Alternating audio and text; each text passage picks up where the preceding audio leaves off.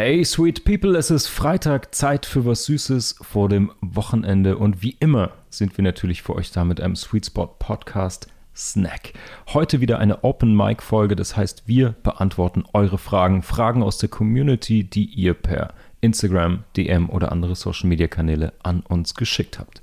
Wir, das bin ich nicht alleine, sondern auch meine liebe Kollegin Paula. Moin. Um welche Frage kümmern wir uns denn heute? Heute kümmern wir uns darum, ob Design Vertrauen schaffen kann. Nice. Open Mic. Gute Frage, sweete Antwort. Eine richtig gute Frage, was hat denn Design mit Vertrauen zu tun? Vertrauen von Kunden, möglichen neuen Kunden, allen Stakeholdern eigentlich, das geht ja auch nach innen.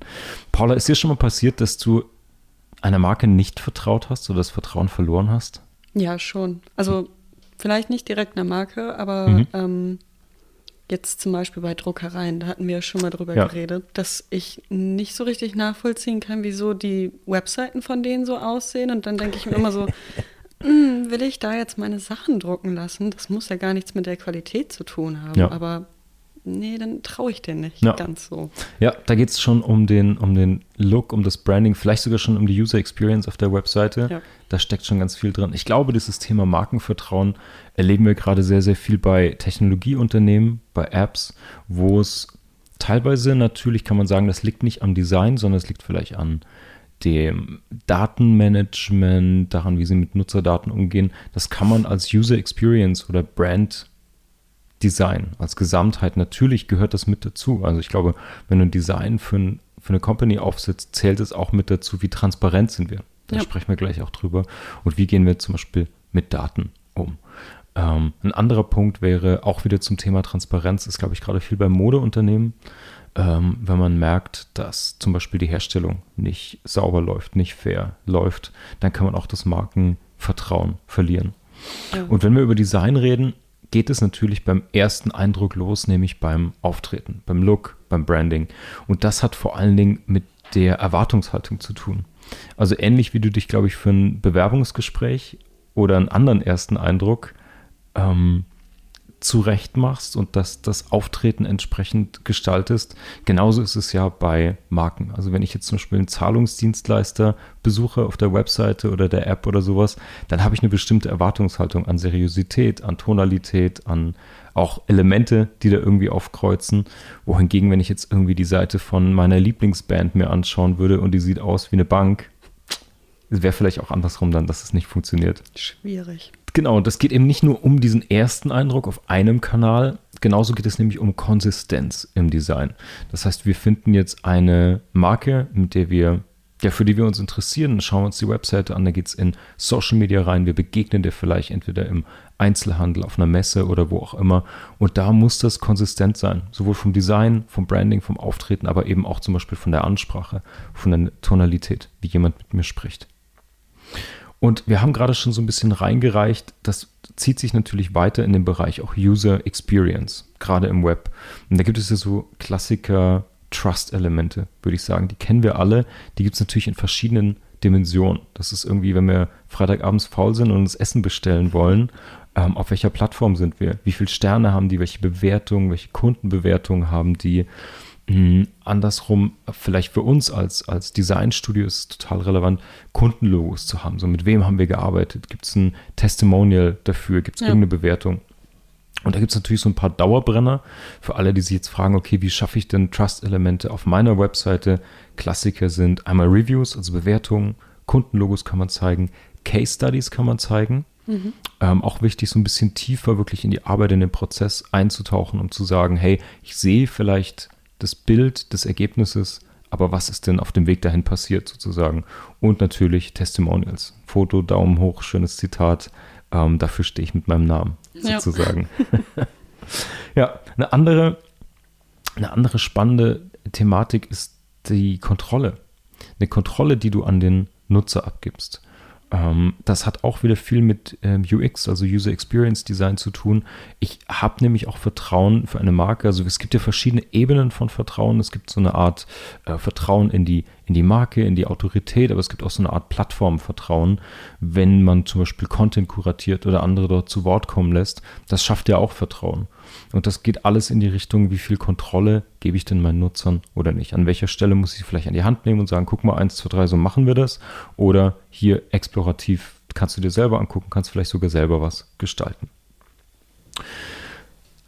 Ein anderer wichtiger Punkt ist, wie persönlich kommt denn eine Marke daher? Und ich glaube, das hatten wir in unserem Gespräch schon mal, das hatte ich auch im Gespräch mit Thomas Kukulis, wo es so um ein bisschen das Personal Branding-Thema ging. Ja. Also kriege ich ein Gefühl dafür, welche Menschen da dahinter stehen. Sind die inspirierend? Kann ich denen vertrauen? Haben die Ahnung, wovon sie reden? Das geht um Gründer, um das Team, einfach um Menschen dahinter und deren Geschichten.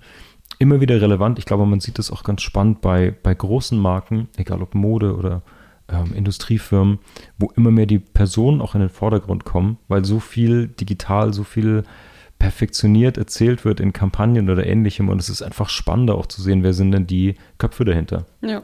Wofür stehen die? Wie ticken die? Ja. Es gibt noch einen Klassiker, den du bestimmt auch kennst, nämlich die guten alten Vorher-Nachher-Bilder.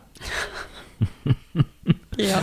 Ja, wir denken jetzt vielleicht alle irgendwie an Diät-Shakes oder Ähnliches, aber Vorher-Nachher ist eigentlich nur eine Visualisierung des Erfolges oder Visualisierung dessen, was man denn als Marke, als Produkt Positives anstellen kann. Das funktioniert natürlich für Fitnesscoaches, vorher, nachher, für den ganzen Beauty-Bereich. Aber das funktioniert auch in unserem Bereich, zum Beispiel, wenn wir ein Rebranding machen. Wie sah denn die Marke, das Logo, die Farbwelt, was weiß ich, vorher aus? Wie sehen die denn jetzt aus? Also egal in welchem Bereich, ich glaube, man kann immer die Erfolge visualisieren, entweder über Vorher-Nachher-Bilder oder eben einfach über eine Case-Study. Aber der Gedanke ist irgendwie wichtig, schnell und auf den Punkt zu zeigen, was denn anders, was denn besser gemacht wird.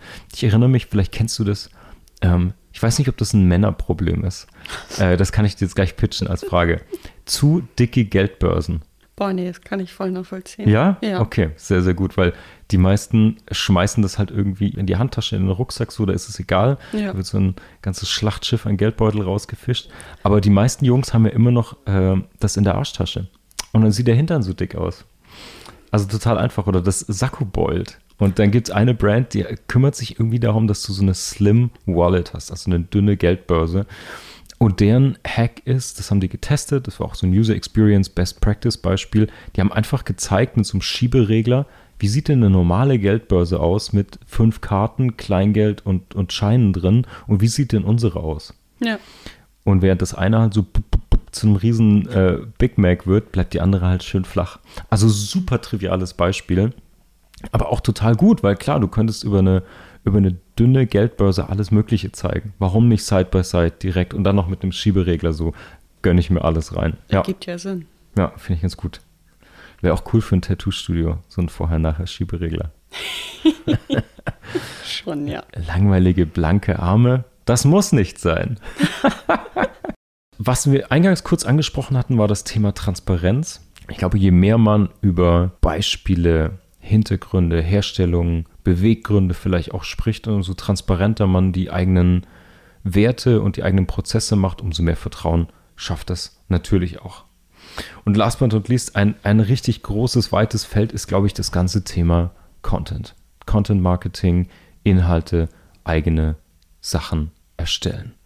Weil über so eine Content-Strategie, also was steckt denn dahinter strategisch, ist ja, ich produziere Inhalte als Marke sozusagen und damit kann ich ganz viele Ergebnisse natürlich dazu erzielen.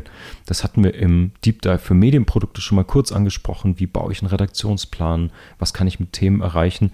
Ich glaube, die Kurzform ist natürlich, wenn wir anfangen, Inhalte zu produzieren als Marke, egal ob es ein Blog ist, ein Podcast, eine Videoserie oder ein WhatsApp-Newsletter. Wir fangen einfach an, Geschichten zu erzählen und das geht über die Verkaufs- oder Image-Kommunikation hinaus. Also es gibt zwar die Über-uns-Sektion und es gibt vielleicht eine Verkaufskampagne auf der Webseite, aber mit einer sauberen Content-Strategie hast du natürlich markennahe Themen, zum Beispiel, was ist unser Produkt, wie wird es produziert, wie wird es verarbeitet, was sind unsere Qualitätsstandards und so weiter. Und aus diesem kleinen Kern kannst du dich immer weiter rausarbeiten weg von markennahen Themen hin zu Themen aus der Kundenlebenswelt. Da hatten wir auch schon ein paar Mal drüber gesprochen und dafür bietet sich halt Content Marketing an, weil du erwischt halt einen Blogartikel oder Social Media vielleicht abends auf der Couch und nicht, wenn du gerade im Business-Mindset bist, im Dreiteiler am Schreibtisch, sondern wir kriegen dich egal wo und dann ist die Frage, was erzählen wir dir, was hat Impact und was schafft auch Vertrauen in uns als Marke.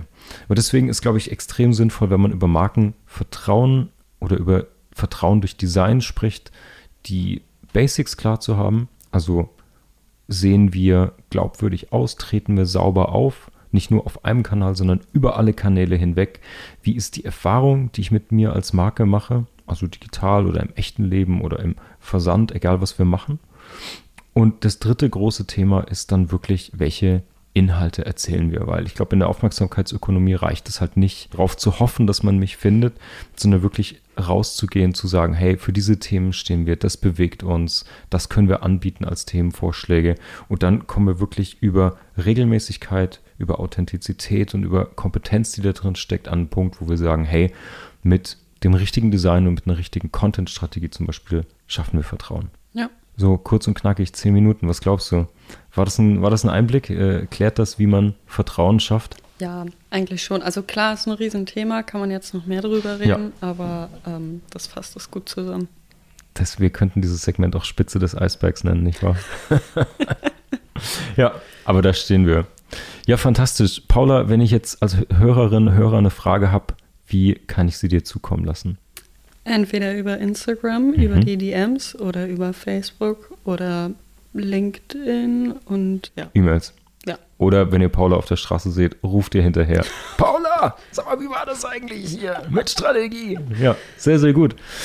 Hey, sweet people, das war ein kleiner Snack zum Wochenende. Ich hoffe, wir konnten euch inspirieren. Ich hoffe, wir können euch ein bisschen zum Thema Design, das Vertrauen schafft, inspirieren. In diesem Sinne wünschen wir euch jetzt ein fantastisches Wochenende mit gutem Design und wenn ihr Fragen rund um Marketing und Content Marketing habt, schreibt uns. Wir hören uns. Dieser Podcast wird produziert vom Sweet Spot Studio. Neue Episoden erscheinen jede Woche auf sweetspot-studio.com und überall, wo es Podcasts gibt.